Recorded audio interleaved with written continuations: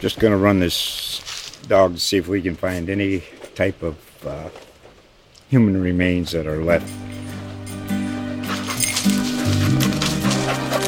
Listen to Where Secrets Go to Die, The Disappearance of Derek Hennigan. From the Detroit Free Press, a new podcast set in the woods of Michigan's Upper Peninsula. Available on Apple, Spotify, Freep.com, or wherever you get your podcasts.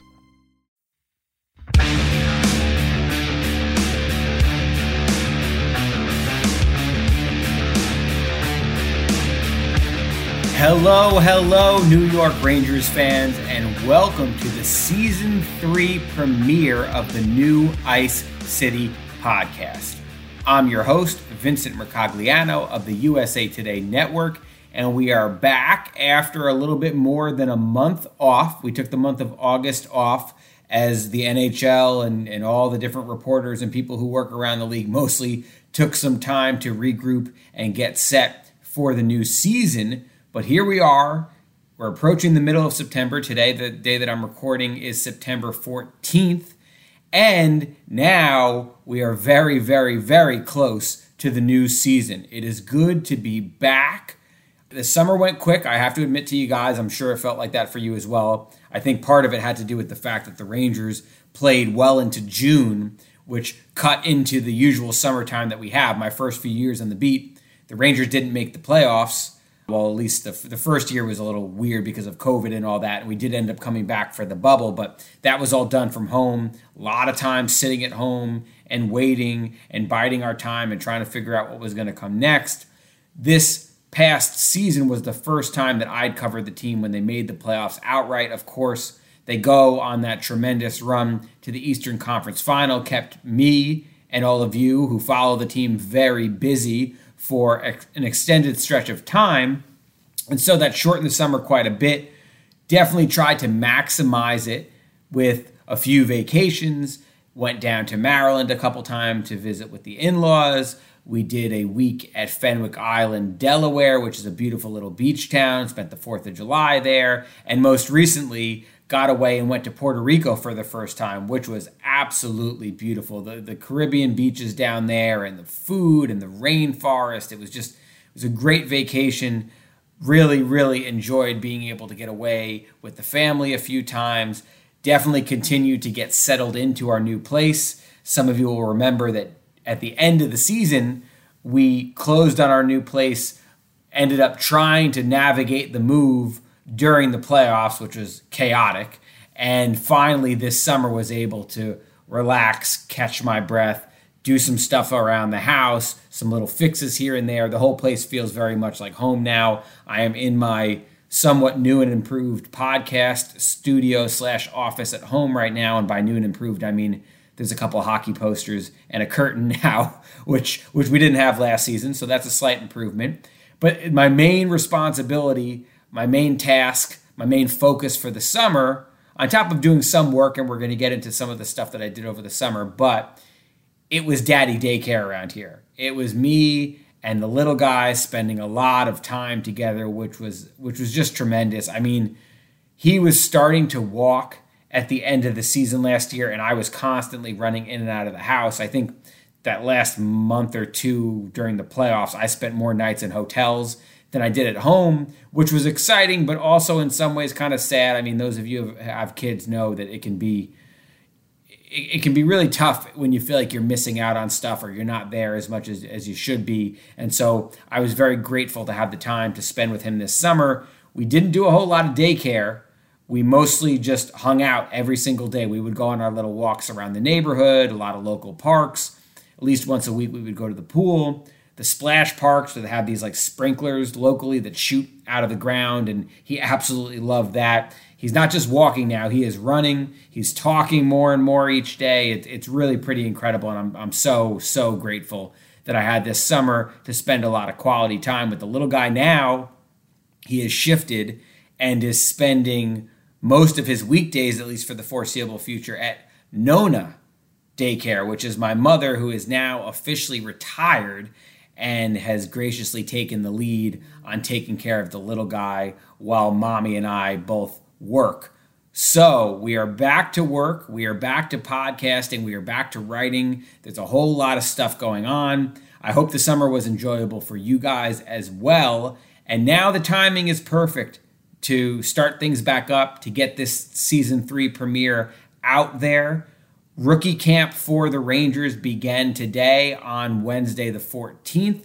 So whole lot of rookies and some prospects that have better chances than others. Quite frankly, of all the prospects that are there at this rookie camp, there's only 3 or 4 who probably have a realistic chance of playing for the Rangers this season. But it's still an exciting thing for these prospects to experience. A lot of them will go back to their various junior leagues once this week-long camp concludes, but a handful will stay on, and this is a first chance for us to get a look at them and for them to get a head start on the process of making an impression on the Rangers coaching staff and Rangers management. That is a good segue into our guest this week, who is the head coach not only for the Ottawa 67s in the OHL, but also for Team Canada at the World Juniors. Many of you know that Canada won gold at this year's World Junior Championships, which was held in August as opposed to the usual Christmas time. So because Coach Cameron is coming off of that big gold medal win, and because he had 3 Rangers prospects on that gold medal team, I had reached out to him during the summer while I was working on my prospect rankings to get his opinion on some guys. And then I ran by coming on the podcast, and he liked the idea and was very gracious with his time and really appreciate it. So we're going to have him on the show as this week's guest. You'll hear from him in a little while. We'll talk about the World Juniors. We'll talk about Brennan Othmann, Cuylle and Dylan Garand, which were the 3 Rangers prospects who played for him for Team Canada. Also get a little insight into his relationship with some people on the Rangers coaching staff. He actually grew up and went to school with Mike Kelly, one of the Rangers assistants, and he also knows Gerard Gallant pretty well. So get a little insight from him into what those guys are like off the ice as well during that interview. So this week, we're definitely going to spend a decent amount of time talking about the rookies and the prospects. And then next week, beginning on Wednesday, September 21st, is when NHL camp will officially open. And that is when the train will really start rolling toward the 22-23 NHL season. That's when the Rangers will be fully back together on the ice and will begin to get a sense for what this year's team has in store. Now, since the last time we recorded, which I believe was the last week of July, there hasn't been much that's changed as far as the Rangers. No big moves or trades or signings or anything like that.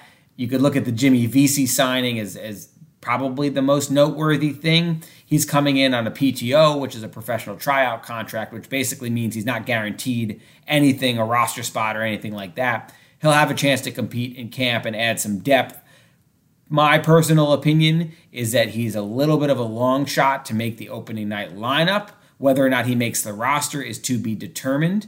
He could end up maybe in Hartford if he's willing to go that route. He could end up getting claimed by another team, or if an injury happens or if he surprises with how well he plays, then it's possible he ends up breaking camp with the Rangers as well. But that's a depth signing, a guy who's familiar with the area, familiar with the Rangers, spent, I think, 4 seasons here from 16 to 19, I want to say, maybe 3 seasons that was, and has kind of bounced around since then and has had a little bit of a tough time really holding down a role for any team. So I don't think that's a really big impact signing, but it gives the Rangers a veteran option, gives them a little bit of depth because they are going to be relying on quite a few young forwards this season. And if certain situations don't pan out, I think they look at Vesey as a decent fallback option. But beyond that, there's really not much new to report. I did this week, once I finally got back to work, I took a few extra days after I got back from Puerto Rico last week, but starting on Monday, started cracking down with the writing and getting set for the new season. And the first thing that I did was, for my own knowledge or for my own working mind, I like to sort of jot down the depth chart at each position for the Rangers. And that's not just the 4 forwards, at each position that are expected to be in the lineup. I like to go 4 deep beyond that and think of it, well, if the Rangers need a call-up, if there's an injury, if someone isn't performing well, who's next in line to possibly come up and play that position? And that's kind of how I look at it. And so I jotted all that stuff down on my own, and then I thought it made sense to turn that into a couple different stories. So the first story was looking at the forwards, left wing, right wing, center. And then the second story was looking at both sides of the defense as well as the goalies. And that, if you guys go to loha.com/sports/Rangers to check out those stories, it should give you a good sense of where things stand heading into camp. Which guys are likely to be in the lineup, which guys could end up in the lineup if things fall their way, where the depth is strong, where the depth is a little thin, and went over all that in those stories. As I broke all that down, it became even more clear to me that there's not too many position battles that we're looking at going into this camp. A lot of the roles are established. You could look at the fourth line, and there's definitely going to be some competition there. Is Sammy Blais or Barclay Goodrow going to play in the top 9? Because I believe that one of those guys probably will need to play in the top 9. But the other one will almost certainly be on the fourth line. And then how do you surround them? You've got Ryan Carpenter, who the Rangers brought in, who can play some center as an offseason signing and a guy that I know they like for depth purposes.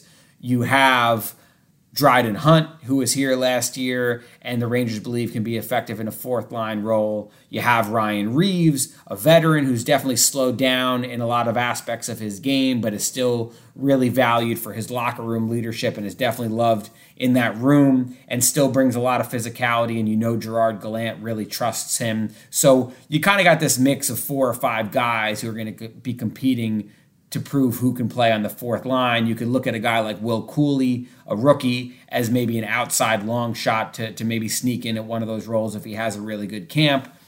But beyond that, most of the questions about this roster, in my mind, are about the youth. You could look at Vitaly Kravtsov after all that he's been through here. Is he ready to hold down a top 9 role? Because all indications are that he is going to have an opportunity to do that. And quite frankly, if you look at the Rangers roster construction and you look at those depth charts, they really kind of need Vitaly Kravtsov to play at least on the third line to really make you feel like this team has enough talent and skill to accomplish the goals that they have. Where will Alexis Lafreniere play? That's going to be a big question going into camp. Does he shift over to the right side yet again, try to play on his offhand side so that he can play on the top line potentially with Mika Zibanejad and Chris Kreider and finally take on that added responsibility, play legitimate top 6 minutes and sort of, take the training wheels off and let him fly? Is this going to be a breakout season for him? Or are the Rangers still convinced that he's better off on the left side, which we know is where he's more comfortable? And does that mean that he's stuck on the third line? And then what kind of minutes is he playing? You also have to wonder what's going to happen on the bottom defensive pair. We know that Braden Schneider is pretty much assured to have that spot on the right side after coming up and playing over 60 games last season if you combine regular season and playoffs. But the left side is a huge question mark right now. The Rangers traded Patrick Nemeth to the Arizona Coyotes in a salary cap relief move in July. They have not, up to this point, brought in a veteran who can legitimately compete for that spot. So what do you have? You have Zach Jones, who in my mind is the favorite going into camp. 21-year-old, will soon be 22.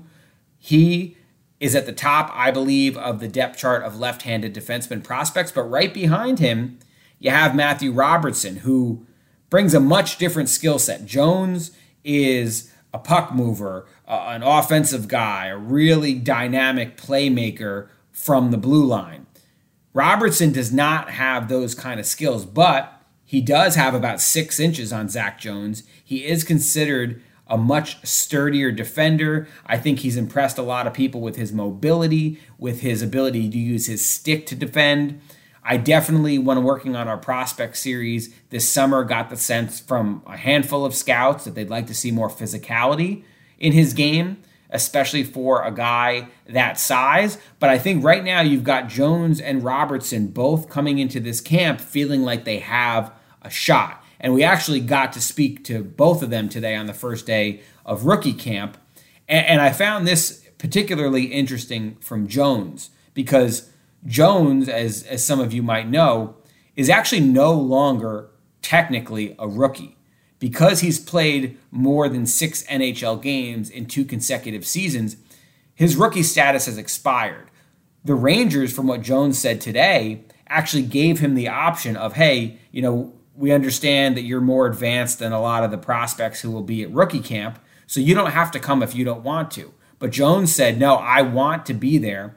I want to have the extra week of skating and competing and playing to give myself a head start in this competition. He said the spot is open. He did not sugarcoat it. Robertson was a little more tentative to come out and really say, hey, I know that spot's up for grabs and I want it. But Jones made no bones about it. He said, listen, that spot is open and I'm here because I want to show that I'm ready. I want to prove that I'm ready to be an NHL regular. So that was interesting in Jones's conversation today.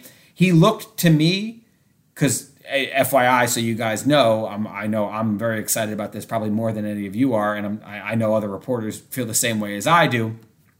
The plan right now is that the COVID restrictions are lifted, and we are going to be back in the locker room every day, able to have one-on-one conversations with players, able to get a feel for what the locker room is like, able to get a feel for where guys' heads are at, just being much more present around the team than we were the past couple years, when first we had Zooms for a while, and then we shifted to last year where it was all podium settings and group interviews. So very excited about that. That's going to help us kind of get a feel for the locker room and get a feel for the team much, much more so than we did the previous 2 seasons. That's just a side note. But so because of that today, standing next to Zach Jones, I did get the impression that he looked like he put on some muscle to me. And he said that he added 10 pounds in the summer and that he's up to about 180 now. He's still listed at only 5'10", and quite frankly, that's probably generous. He might be more like 5'9", maybe 5'10". I don't know. I didn't break out a ruler or anything, but that's just my impression. But he's not the biggest guy. He needs to add strength. And he said that that was his biggest focus this summer, and that he felt like in the AHL, which is a very physical league, that he got pushed around a little too much last season. So I think that is going to be the key for him. He needs to prove to Gerard Gallant that he is ready to hold up to the rigors of an 82-game NHL season. And if he can do that with all the talent and the skill that he has, I believe that the job will be his. But Robertson, as I've told you guys before, I do believe will be a sleeper. So those are some of the training camp battles. And again, if you want to look a little deeper into the depth chart, we're going to get into what the line combinations might be, where some of the star players like Panarin and Zibanejad and Fox are at as far as their readiness for the season, and as far as what kind of roles they're going to play. We're going to get into all that stuff once training camp starts.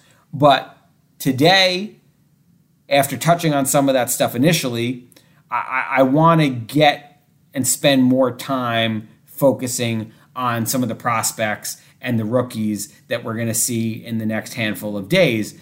I would definitely encourage everybody, because I mentioned this last episode a month and a half ago, I put more time and effort in the summer into our prospect rankings than anything else. It's a series of 10 stories.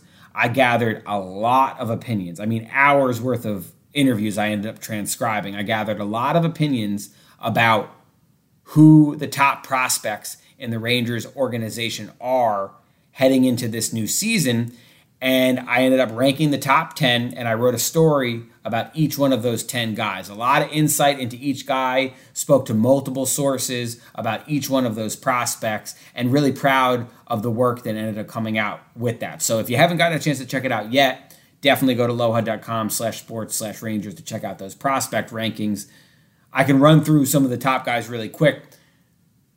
The number one spot, because we weren't including guys like Zach Jones and Nils Lundqvist, who have played over 20 NHL games now and have sort of graduated from being considered prospects, the top spot really came down to Brennan Othmann, who is who we ended up giving the number one spot to. And the other guy, the only other guy, I should say, that certain scouts told me they preferred or they still see as the number one prospect in the organization was Vitaly Kravtsov. Now, you might not look at him as a prospect anymore, but he'll technically be a rookie this season. He's only played 22 NHL games, and that was 2 seasons ago. Last year, he did not play in the NHL at all. We know about the drama and all the ups and downs that he's had in his relationship with Chris Drury and with the Rangers and the disappointment of not making the team last year. But a lot of people are looking at this like a fresh start for him. Clean slate. He is highly motivated from everybody that I've talked to sort of quiet the doubters. I think it really did not sit well with him that there was this narrative out there that he was this entitled brat who didn't get his way and went home. And I don't think that stuff sat well with him. And right now, I think he has definitely come to an understanding with the Rangers. Both sides have come to this understanding that they need each other. The Rangers, because of how tight their salary cap situation is, they need cheap, young talent. And Kravtsov is a guy who definitely falls into that category with a salary of under $1 million for this coming season.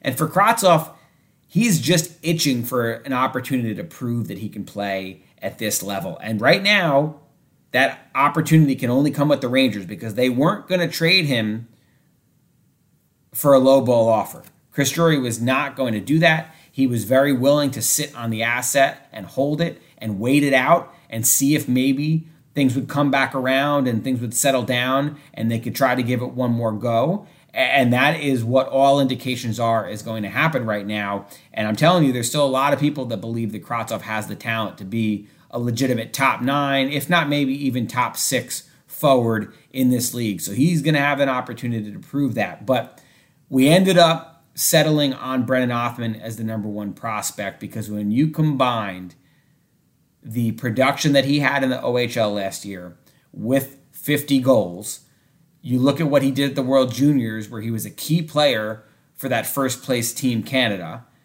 And then what multiple people said to me, one scout used the term refreshing when talking about Othmann's combination of the scoring and the skill along with the snarl and that physicality and that willingness to mix it up that he showed in the World Juniors. You look at some of the highlights from the World Juniors, a few of the biggest hits from the entire tournament came from Brennan Othmann. And I know a lot of coaches and a lot of scouts that I talk to love that about his game, love that sort of comes naturally to him. And you're going to hear Dave Cameron in just a few minutes talk about how much Othmann impressed him in that regard of the tournament. But that is what sort of set Othmann apart, is that he has the skill and the scoring and his left-handed shot. He showed it off a few times today on the first day of rookie camp. That stuff all jumps out to you, but it's also that he plays with that edge that doesn't always come naturally to highly skilled players like him. So that set Othmann apart. I had Kravtsov at number 2. I had Will Cuylle, another forward with a real chance to play for the Rangers this year, at number 3. That was pretty clear, the top 3, and then after that, it got a little trickier. I was going back and forth in number 4 for a while, but a lot of people I talked to are still high on Matthew Robertson. The point production doesn't jump out, but as far as the size and the mobility and the reach, a lot of people feel like he will. It's not a matter of if, but when he becomes a regular NHL defenseman. Some people felt like it's going to be a bottom pair. Some people felt like, maybe he could end up developing to the point where you're okay with him on a second pair. I don't think a lot of people view him as a potential number 1 defenseman or top pair defenseman, but a lot of people really feel like this is a guy who will be a steady presence on a bottom pair at some point in his NHL career. Dylan Garand, the goalie for Team Canada, emerged definitely in the last year or so, won CHL Goalie of the Year. He was our 5th-ranked prospect. And then after him, it was a bunch of forwards that, for varying reasons, we felt like needed to be in the top 10. Brett Berard, Adam Sikora, Ryder Korzak, Bryce McConnell-Barker, and Bobby Trevino, the undrafted free agent for the Rangers, came in at number 10. I think that one might have surprised people a little bit, but a lot of people I talked to are high on him. I actually had a couple people try to convince me to put him higher than number 10, which was interesting. So prospect rankings. Definitely go check those out if you get a chance. You can read a lot deeper into each one of those guys. But for now, let's go deeper on Othmann, Cuylle, and Garand specifically in this conversation with Team Canada World Juniors champion head coach Dave Cameron.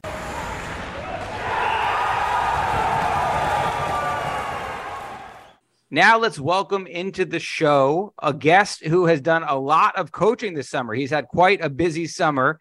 That would be the head coach of the Ottawa 67s and also the gold medal winning coach for Team Canada in the World Juniors. That would be Dave Cameron. So Dave, really appreciate you doing this. How's it going? I know you're pretty steep now in getting ready for this new OHL season. So yeah, great. We're in the middle of training camp, but there's a little lull now because as the NHL rookie camps are opening, teams lose, the players that were drafted. So we're down 5 players. So it'll be a little bit of a lull in the action. There's no exhibition games allowed through this period of time, obviously, because teams don't, in a lot of cases, have enough players to put together a formidable team to play the game. So a little bit of a downtime, but exciting. But it sounds like you're still getting some work in. You said you were just doing video reviews. So are you giving anybody a hard time right now? Did I interrupt anything? Well, I call it the truth room.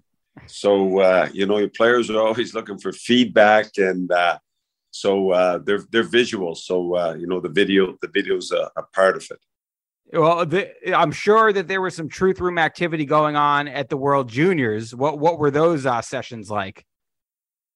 Well, the World Junior was a little bit different this year, just generally because usually we have 2 to 3 weeks where we have our team to prepare them.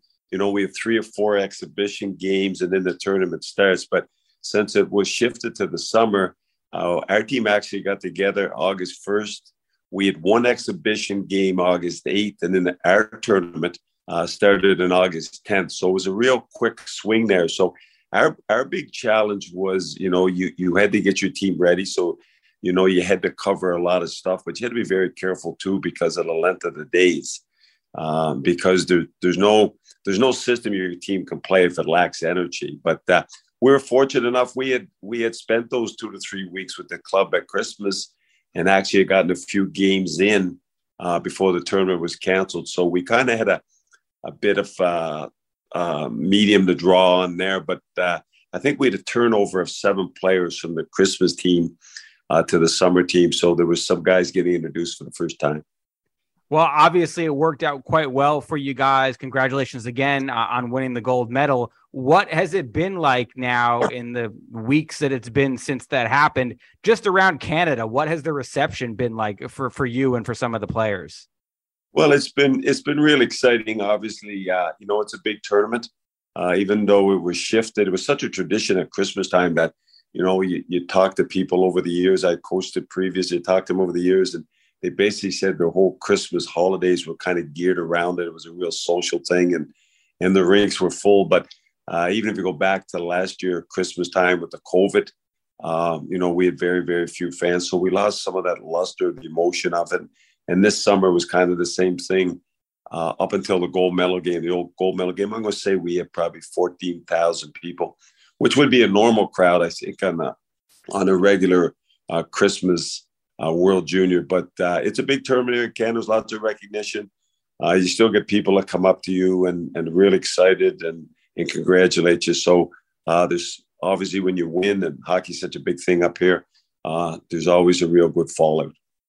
It sounded like it was loud for that gold medal game. Obviously, a very exciting game against Finland.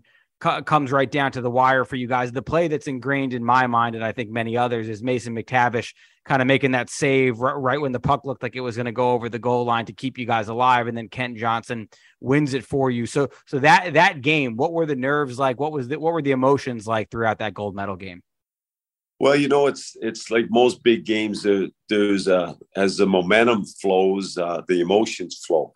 But in a nutshell, we knew how good the Finns were. We knew that in all big games, whether your semifinal game, your final game, it's going to come down to 2 or 3 plays, and it's going to be the team that makes those 2 or 3 plays that's usually going to tip it in your favor. It was a typical game. It was. I thought we were real good through 2 periods. It was 2-0. We weren't giving a lot up, but the Finns don't go away. They're a good team. They stuck with it. They found a way to tie it. But I felt through that period, because we had played pretty good through the whole tournament, and because we were playing good in that game, there was a calmness about our club. Obviously, you don't want to give up a 2-0 lead. And then it becomes obviously a little bit more hectic when you get in overtime with the 3-on-3. Certainly from a coaching point of view, it's just up and down the ice. And us coaches probably don't really like the 3-on-3 because we're less of a factor because of the ebbs and the flow. But Mason made a real good save, a real good play in the goal line. We were down. We took advantage of it. Another big play in the game it was when Finland had scored to make it 2-1. We had a real good chance on the offensive zone. And their goalie laying on his belly made an unbelievable save on Tyson Forrester. Otherwise, we would have been up 3-1, and I think that would have been the game. But that's what I mean. It comes down to 2 or 3 plays, and they were good, we were good, and very thankful that we came out on the right side of it. I'm curious to get your thoughts on this. A lot of people, I think, when it comes to picking a team for a tournament like the World Juniors, they're inclined to think you're just going to load up on all the most skilled guys. But I think that there's a little more of a science to it when it comes to picking guys that you feel like can play certain roles. And it seemed like you guys had a lot of balance throughout that lineup. So as you're sorting through that and picking the players and deciding, we know how much talent there is, with the youth players in Canada. How difficult was that? And what were your goals as far as rounding out that roster? Well, we know that the key word in rounding out your roster is team. My experience has taught me in hockey over the years, when you have a team that's capable of winning and you're up against other teams that are capable of winning, it's generally the team that comes together and sacrifices and has that team, mindset. And so a lot of the self-evaluation of worth has to come from, the block shots, the physicality, the short shifts, guys who normally are on their club team, for example, might be on the power play, but they're not on the power play here. Just being able to accept that and not allow that noise to get into your mindset and throw you off your game. So, we're fortunate up here. We have a lot of depth, as the U.S. does now, a lot of depth. So there's some choice, and we put a big emphasis, of course, obviously on talent. You can't ignore talent, but we put a big emphasis on who's going to be a good teammate. Along those lines, I know a lot of the Rangers fans who listen will be curious to hear about the guys that you had on your team who are in their prospect pool. There were 3 of them in total. And when you speak about those role players, guys that were willing to do some of the dirty work and be physical, Brennan Othmann and Will Cuylle, I think both kind of stood out in that regard.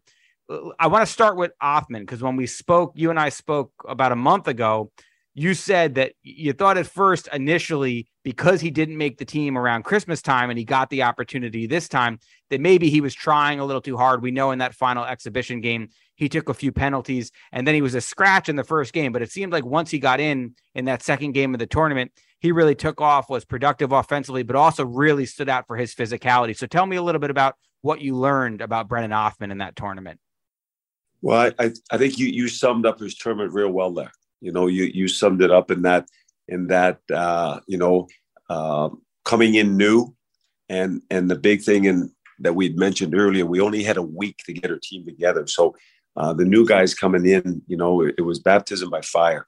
It wasn't a 2 or 3 week period, 3 or 4 exhibition game scene we had where they could figure things out and see where they fit in. And there's pressure. I mean, this is a big tournament, and these guys know how well it's scouted. These guys know how well that if they play, that they can make a real name for themselves. And of course, they want to win. And sometimes they try to play the whole tournament every time they're on the ice, as opposed to just kind of building and taking steps.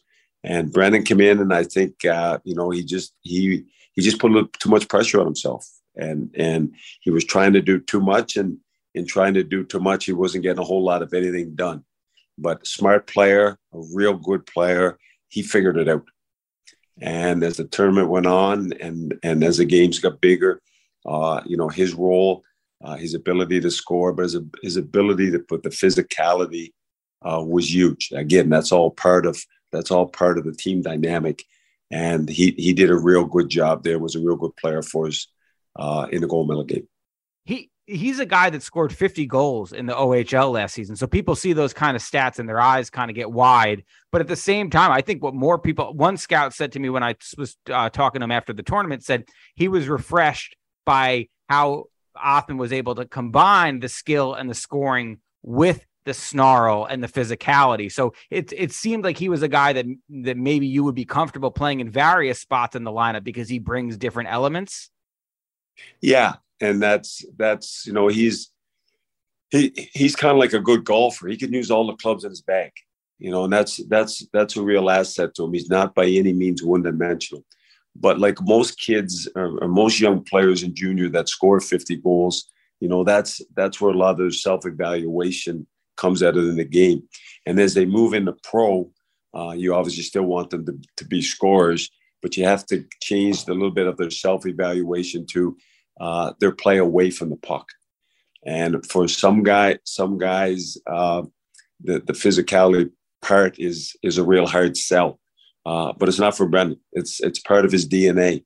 He enjoys that. So he's got lots of clubs in his bag there. And now he just has to, as he grows and matures and he moves up to the pro ranks and see how much better it is, then he just has to take a breath and realize that there's a lot more to the game than scoring. And he's capable of doing that. And I see a kid that has a real good career in front of him. Will Cuylle also brings some of those physical elements, but he's built differently. He's a big, strong kid. So what did you make of him, and what was sort of the role you asked him to play for Team Canada? Yeah, Will is more of a big body, a power forward, with good hands. And so every team, whether it's in junior, American Hockey League, NHL, has those types of players. And if you look at the history of the types of players generally that teams are just craving for and make big deals for at the trade deadline, are the real good teams that have a chance to win, but are kind of lacking that type of power forward. And I see Will filling that. And he did that for me. He was a guy that gave us real depth. He was a guy, they talked about at the Christmas tournament where Connor Bedard scored 4 goals. Well, Will Cuylle played a big role in that. Will was on the ice with him there. So anytime you can have a real skilled depth forward like that, moving down to the bottom part of your lineup, then that means you have a real good team. And Will went into that. He embraced the physicality. He embraced moving up and down the lineup, and he was a real good penalty killer for us. Yeah, I think the penalty killing is something that, especially at the next level, the Rangers will be looking to see him be able to prove that he can do. Last guy I want to ask you about is Dylan Garand. You told me that Christmas time, you really had going into the tournament or going into the tryouts, you had no feeling about who the starter was going to be. It was kind of an open competition in your mind. But because of how well Dylan Garand played at that time, going into the summer, you felt like he had kind of earned that edge. So talk me through the evolution that you saw from him. Well, I think his body of work on his club team last year, certainly with me at the World Juniors at Christmas time, and then towards the end of the year into the playoffs as he finished up last year, he didn't do anything. He didn't do anything certainly to lose that status on me. Now, the other goalies in Costa, Brochu, 2 real good goalies too, and would be number ones on a lot of other teams. So we had real good depth there. And my goalie coach, Olivier Michaud, he worked with all 3. But we just felt that overall the body of work, that Garand, that Dylan was our guy. And he played that way. He was steady Eddie through the tournament. And, gave us one of our strengths, obviously, was our goaltender because of him. Everybody that I ask about him always talks about his routine and how focused he is and how he has a very meticulous plan before every game. Did you observe that as well?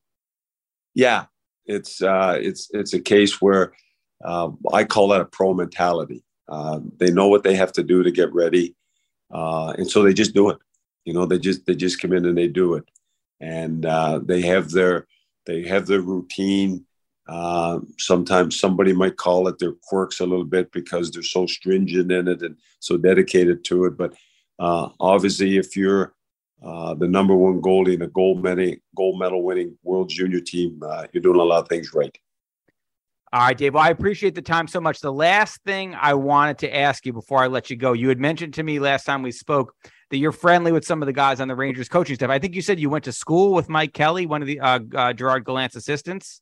Yeah, Mike and I grew up probably 2 miles apart in a little farming community called Kincora, and so we were actually teammates on a local high school team, which was big back in the 70s at Prince Edward Islands. Teammates there, and then coached against Mike in the OHL, and then see Mike every summer, know his family, consider Mike a real good friend, and then of course Gerard was about 15 miles the other way in Summerside, so certainly knew Gerard, played some ball with him, played against them, and two terrific coaches, but two real terrific individuals, and they have no ego. You know, they're the consummate team guys, and the Rangers are lucky to have them. And they've stuck together for a long time in the NHL. It seems like wherever Gerard goes, Mike goes with him. So they've obviously maintained that friendship through the years. Yeah, they're two real close friends, and when we coach, whatever league we coach in or level we coach in, we always need somebody with us that we can trust, somebody that's knowledgeable, somebody that's probably has the strengths that we don't have. And I think Gerard's I won't say he's a quiet guy, but Gerard's more of a reserved guy, and Mike I think is a little bit more on task type of guy. So between the two of them, obviously with the success they've had at all levels, it's working for them, and expect another big year from their hockey club this year. Great, Dave. Well, thank you so much for the time. I really, really do appreciate it. And good luck this season with Ottawa. It should be a fun one. You guys have a full season, hopefully no restrictions, knock on wood, and everything will go smoothly. So we'll see what happens.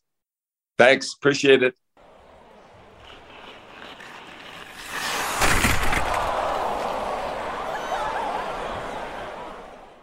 All right. Big thanks to Dave once again for taking the time to come on the show. And with that, we will get to the final segment. Some might say, maybe my favorite segment, it's usually my favorite segment, is answering your questions, which you submitted on Twitter. And I'm not going to do all of them. I've tried to do that before. That can turn into a really long segment. But I'm definitely going to try to do a bunch of them since it's been a little while since we last spoke. And I'm going to run through right now some of these responses. A lot of these questions I'm seeing right off the bat are about Nils Lundkvist, so I guess that's probably a good place to start, and we'll dive in on that whole situation.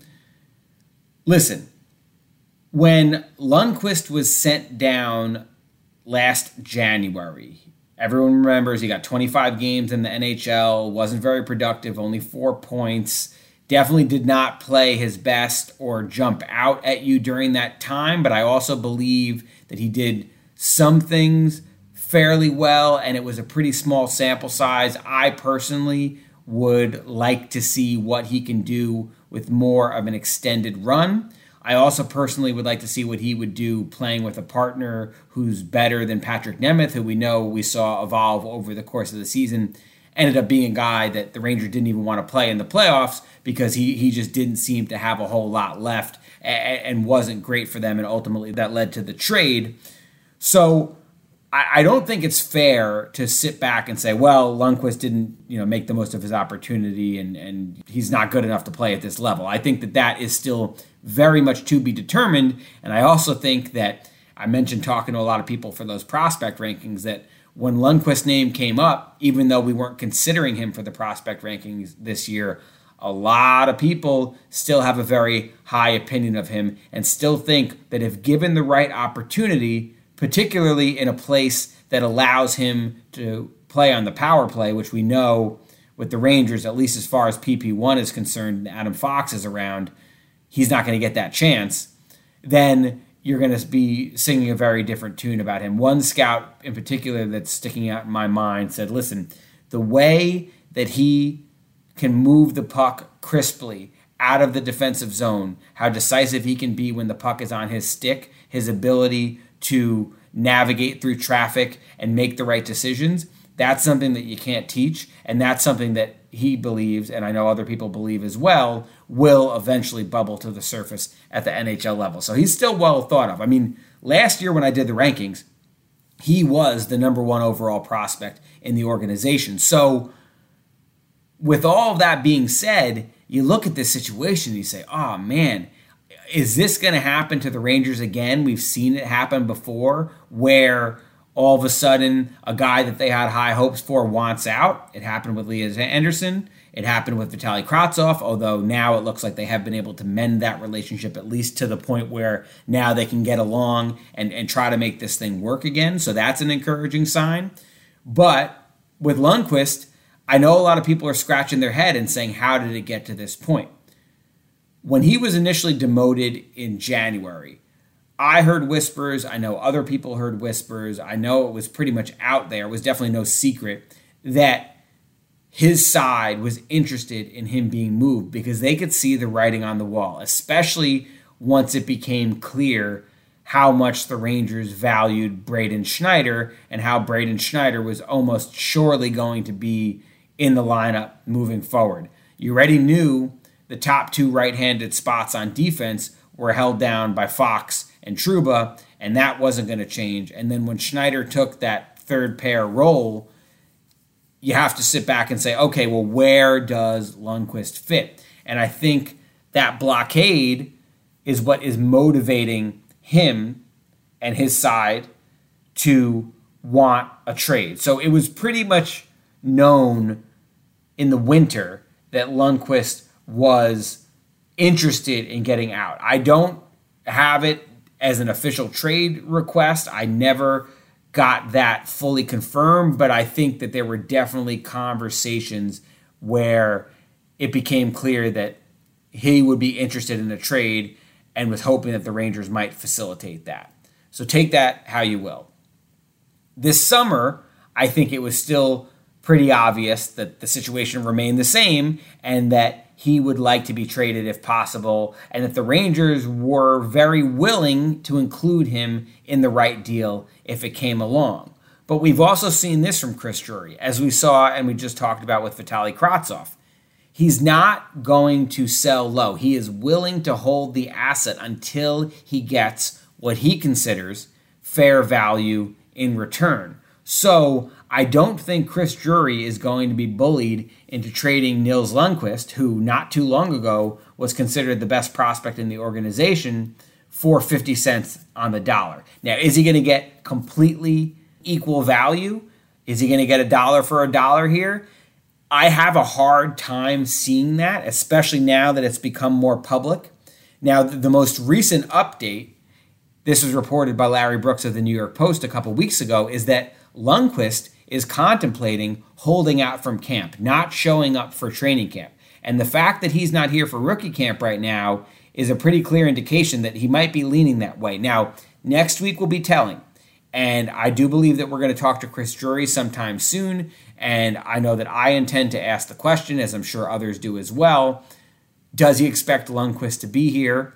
And if not, what does that mean for his future with the organization? If he doesn't show up next Wednesday for training camp, then you have more of a problem on your hands. But again, I don't necessarily think that means a trade is going to happen quickly. It could.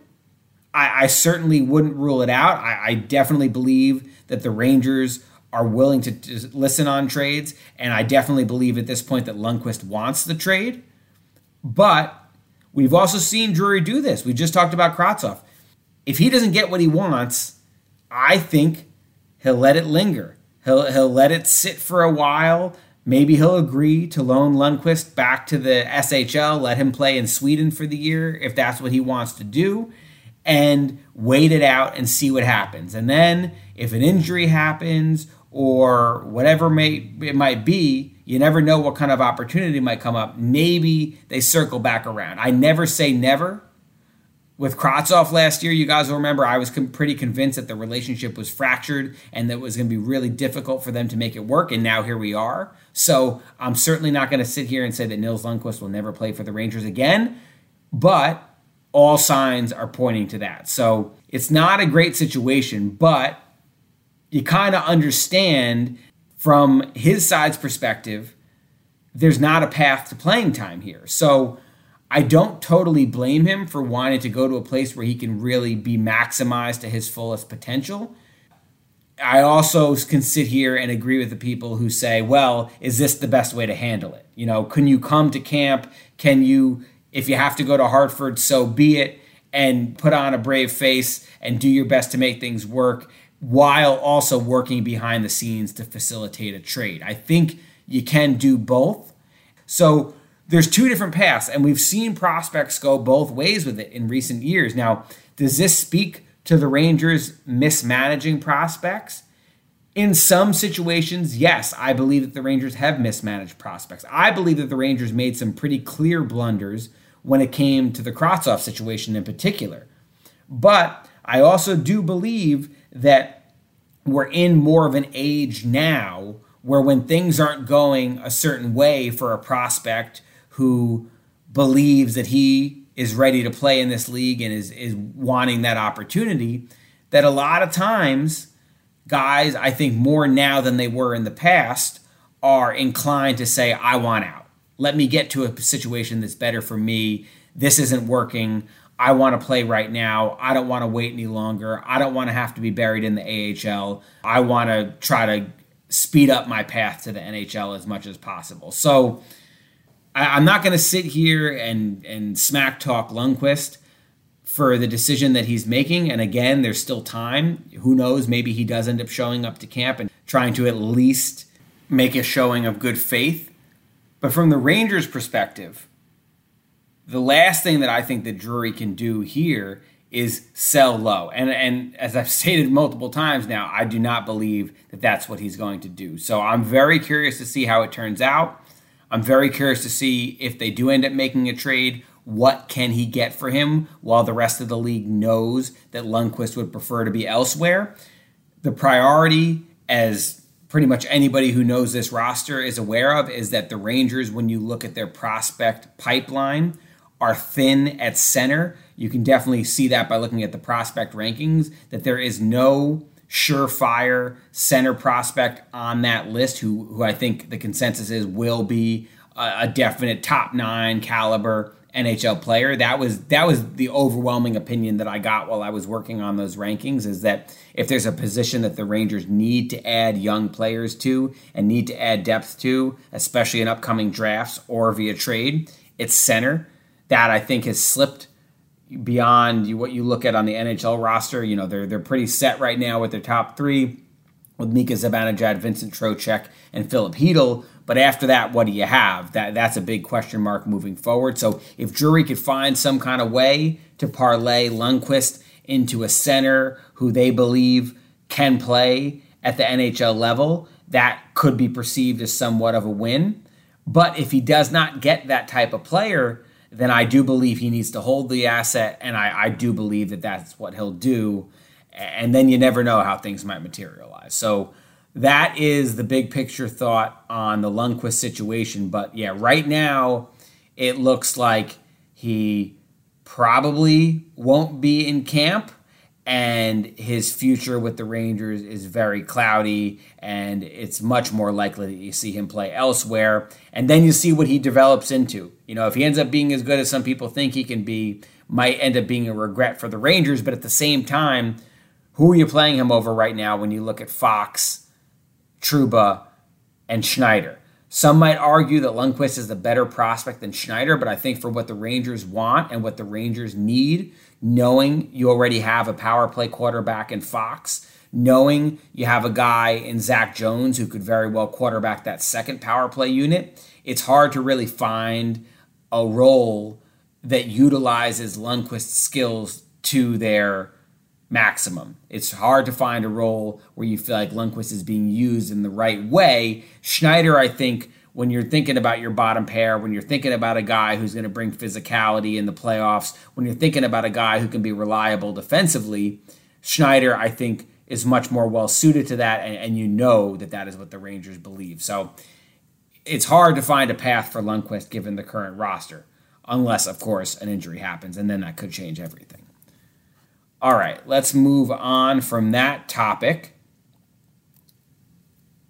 We have Pistol Pete 2K3, who wrote, have the Rangers had any extension talks with Lafreniere or Miller? Now, I do believe that there have been preliminary discussions about what it might take to re-sign them, but I also think that all parties involved know that what both of those players do this upcoming season is going to have a major, major impact on what these new deals look like. It got a lot of attention last week when Tim Stützle, the young dynamic forward from the Ottawa Senators, who was taken with a 3rd overall pick in the 2020 draft, which is 2 slots after the Rangers took Alexis Lafreniere, Stützle signed an 8-year contract with an average annual value of over $8 million per season. This is the guy who's only going into his 3rd year in the league and got this massive contract extension from the Senators. Now, I got a lot of attention from Rangers fans in particular because people are wondering, is that the kind of money that Lafreniere is going to be looking for? I don't think there's any chance that he's going to be able to get that type of a deal from the Rangers, given their salary cap situation. But if Lafreniere has a big breakout season, you can imagine that he's going to be looking at that deal and saying, well, I should be getting something at least close to that. You know, people have said, oh, well, what if it's a bridge deal? Well, even if it's a bridge deal, I don't necessarily think that is going to diminish what he's asking for the average annual value. And of course, when you're looking at the salary cap, the average annual value is what matters most. The Rangers aren't so concerned with what he'll be making in 5 or 6 years. They're concerned with what he's going to be making in the next 2 or 3 years, because that is when their financial situation is going to be the tightest. So, Lafreniere, he could end up with a bridge deal in the $3, maybe $4 million range if he ends up kind of having an okay season, a little bit of steady progression, but nothing too crazy as far as point production. But if he blows up and all of a sudden he looks like a young star, a young budding star, well, then that's going to complicate things for the Rangers. And so I think for that reason, it's going to be kind of difficult to negotiate with him at this point. The same thing in some ways can be said for K'Andre Miller. I think he has been more established than Lafreniere up to this point. I think his play at the end of the season, in particular last year, really in the second half and into the playoffs, jumped out at a lot of people. It seemed like every month he got better. And you look at the toolkit, all the physical attributes that he has at 6'4", maybe even 6'5", the way that he can skate, the way that he uses that reach, the skill, the way that he's improved as a defender. He's just become such a physically imposing force on the ice, not necessarily for the hits that he throws, but because of how gifted he is and how fast he is and how long that reach is. The upside for him is tremendous. And so if he keeps that progression going, I would imagine that they're going to be really difficult negotiations with him. So I think in a lot of ways, both those players can kind of bet on themselves and say, let's see how this year plays out before we maybe accept a lower offer than we might be able to get at the end of the year next year. And you know what? If they don't show a whole lot of progress, if things are a little more stagnant, then they'll come back and have to kind of take their medicine and maybe take a bridge deal at a lower number. But I think the chances of those deals getting done before we see how they're playing this season are somewhat slim. With that said, I never say never. It would definitely behoove the Rangers, if they could get them in at a team-friendly number, to do it sooner rather than later. But my impression and feeling at this point is that those deals are much more likely to happen at the end of the season than they are before the season starts. All right, let's keep going with these questions here. Mark Panzer wrote, assuming Kakko starts on the second line, as we all suspect, how much leeway do you think the coaching staff gives him to show something? Clean slate maybe, but feels like they will be scrutinizing. Do they ride him there for 25 game results or no, or will it be more fluid than that? In some ways, Mark, I think it will be pretty fluid and obviously dependent on his play. If he is given a top 6 opportunity out of the gate, which I believe he will, then it's going to be up to him to perform well enough to hold that spot down. And if, let's say, a Vitaly Kravtsov is really playing well, maybe that pushes Kakko down in the lineup potentially. But I also think that when you look at that right wing depth chart, especially compared to the other forward groups, there's not a whole lot of established talent. And for that reason, I think the Rangers are going to need to lean on Kakko and depend on him to play a fairly prominent role. Because even if you move Alexis Lafreniere over to the right side, you're still looking at a really young, unproven depth chart on the right side with Lafreniere, Kakko, and Kravtsov. And if you keep Lafreniere on the left side, then what are you doing on the right side? You're probably going to have to play a guy like Barclay Goodrow in the right side somewhere in the top 9. And I think that would definitely dictate Kakko continuing to log top 6 minutes if that's the case. So I do think that there are reasons to wonder what is his status with the coaching staff right now after they decided and made the very questionable decision to bench him in Game 6 of the Eastern Conference Final. But I also think that right now the situation dictates that the Rangers are going to need him to play a fairly prominent role for them this season if they're going to have success. So I think that there's a lot of reasons for them to give him an opportunity and see if he can run with it. I think that right side is really interesting, but also concerning at the same time, because it's going to be exciting to see what these young forwards that the Rangers invested so much draft capital in can do if they're given more ice time and more responsibility. But it's also concerning because if any of them fall flat, there's not a lot of great fallback options for the Rangers right now. So the right side will definitely have my attention this season for sure, and Kakko is right near the top of that list.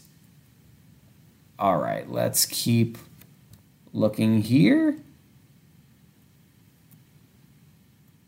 Somebody asked if I see any chance that Tyler Mott comes back. Well, we can rule that possibility out now because he signed a 1-year, $1.35 million deal with Ottawa earlier today. So I had told you guys in previous podcasts that he was not going to be able to come back because the Rangers simply did not have the money to re-sign him. And now it's official that he's not coming back because he signed with the Senators. So we can definitely rule that one out. Let's see what else we got here. Who is going to replace Strome on the power play? Listen, I know a lot of people, myself included in many respects, would like to see one of the kids, particularly Alexis Lafreniere, maybe get a shot to play with the top power play unit. But I have to believe that at least to begin with, you're going to see Vincent Trocheck get that opportunity, not only because they gave him the big contract and he's a veteran and Gerard Gallant has experience with him and definitely trusts him, but also because you guys heard Walt Ruff, who covers the Carolina Hurricanes, talk about this a couple months ago on the podcast. That was that bumper position that Ryan Strome played for the Rangers. Well, that's the position that Trocheck played for Carolina. So he has experience in that spot. He's one of Gallant's guys.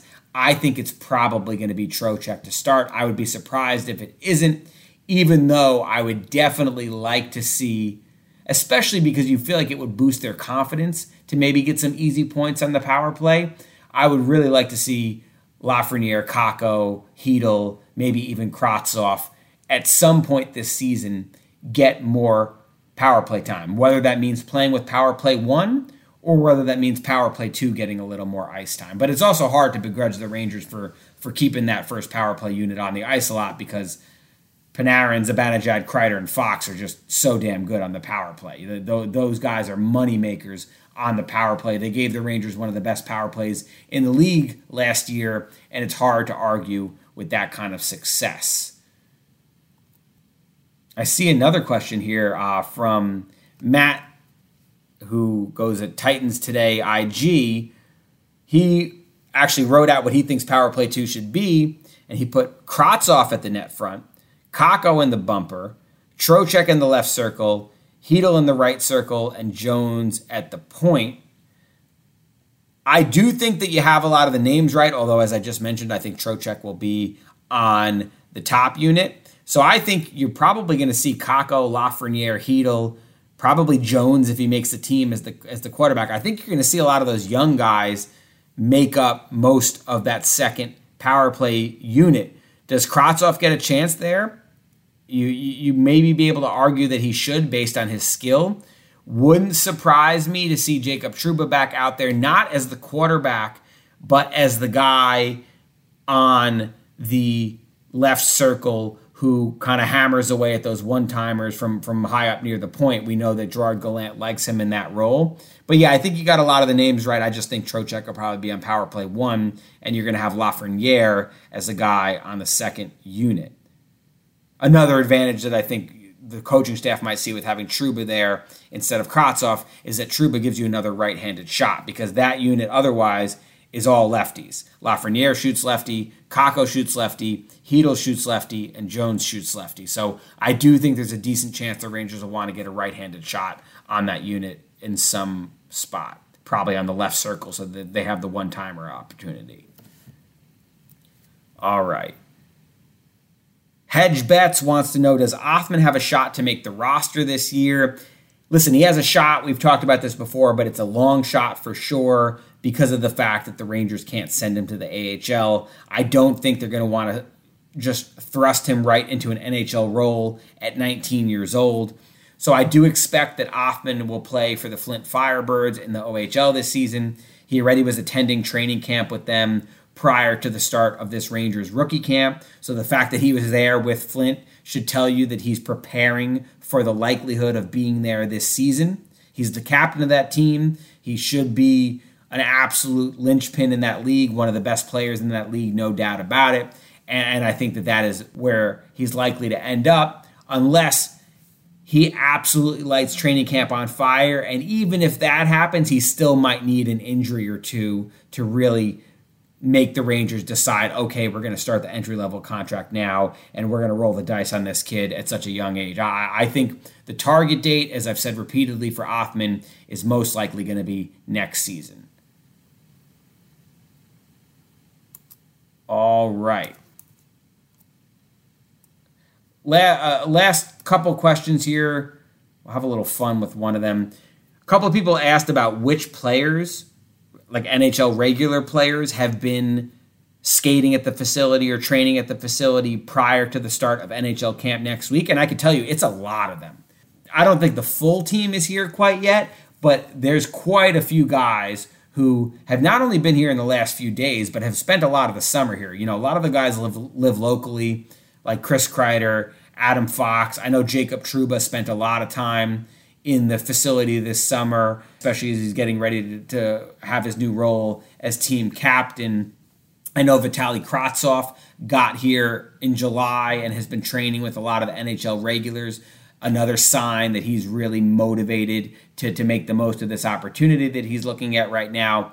I saw Mika there when I was at the facility today.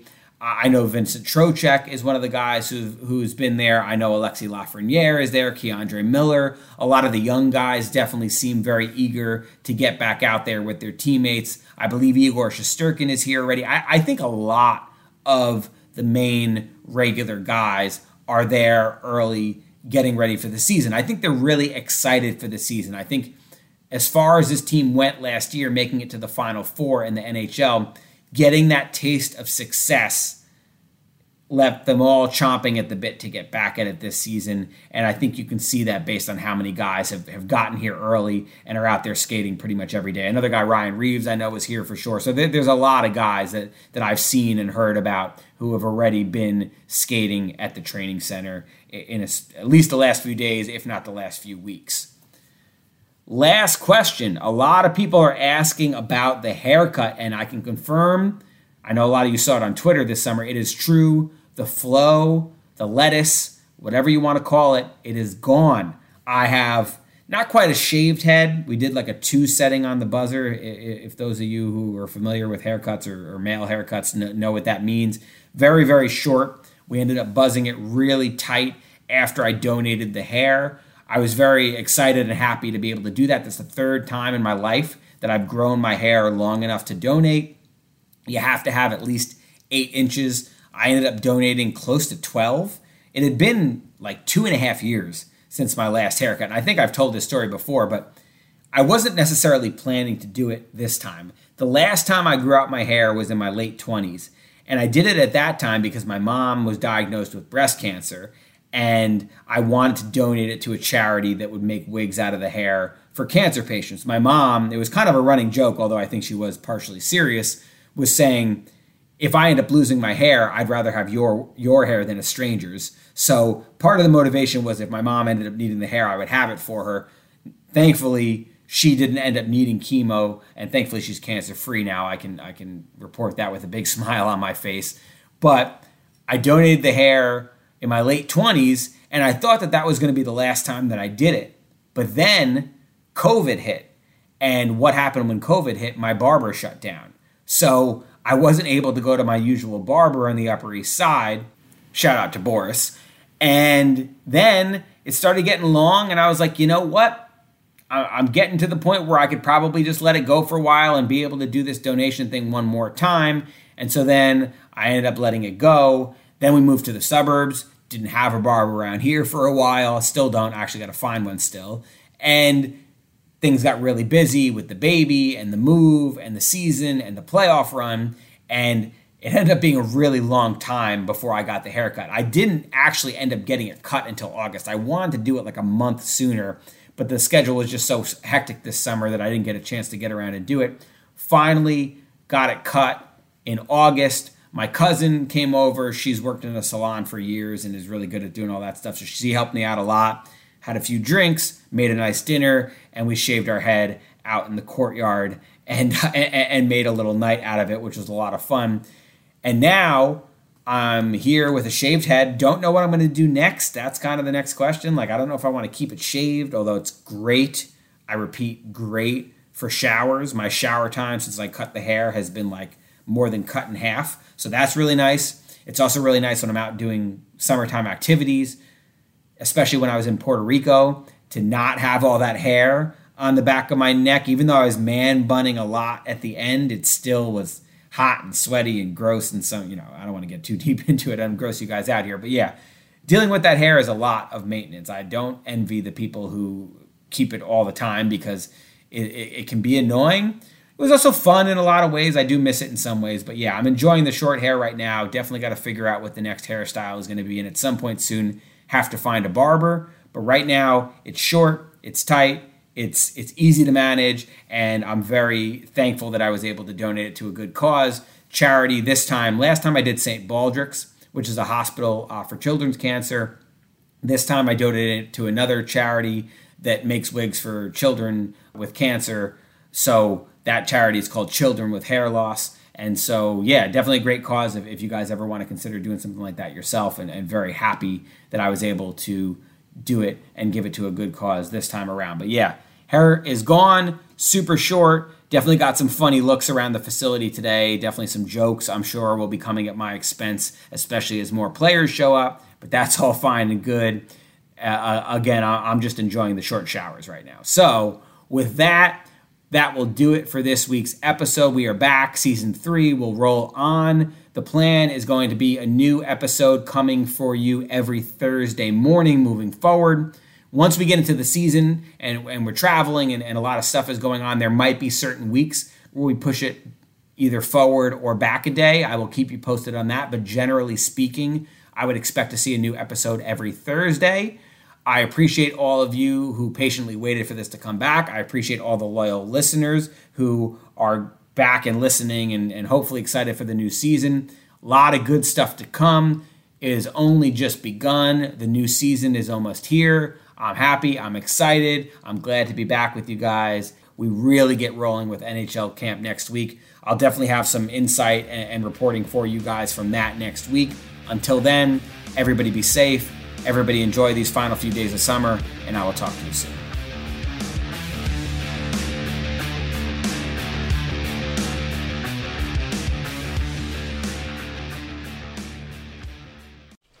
Just going to run this dog to see if we can find any type of human remains that are left. Listen to Where Secrets Go to Die, The Disappearance of Derek Hennigan. From the Detroit Free Press, a new podcast set in the woods of Michigan's Upper Peninsula. Available on Apple, Spotify, Freep.com, or wherever you get your podcasts.